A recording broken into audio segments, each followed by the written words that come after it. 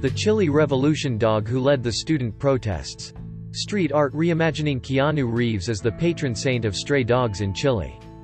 He's holding a puppy called Negro, Matapacos, Chilean symbol of protest and resistance against police brutality.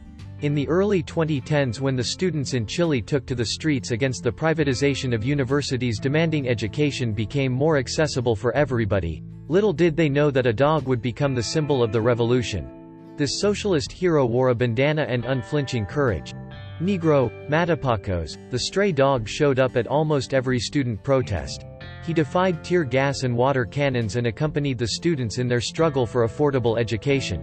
Negro Matapacos, the Chile Revolution dog. Although driven by a common purpose, protests need more than placards and petitions, posters and people. They need an element of emotion, that one thread that ties them beyond speeches and editorials. For Chile student protests, that unifying thread was a dog. Negro Matapacos gained a cult status among the student circles of Santiago. He'd participate in the street marches with a no-holds-barred attitude against the police. His rebel antics won a plethora of fans who, you guessed it, happened to be protesters. The slang Negro, Matapacos, which loosely translates to black cop killer, was given to him as he was as fierce as it gets when it came to defending the students. Loved and adored by the student community, he was a familiar face on the university campus. A student named Maria Campos provided him with what would become his signature, colored bandanas. At the peak of his popularity, he was also the star of a documentary film.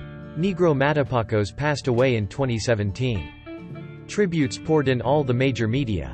Murals featuring Negro Matapacos adorn the walls. He lives on, printed on flags, t-shirts, pamphlets as a symbol of solidarity and resistance.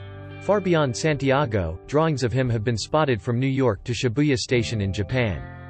Statues of Hachiko and Balto have been on occasions adorned with red handkerchiefs as a mark of respect to Negro Matapacos.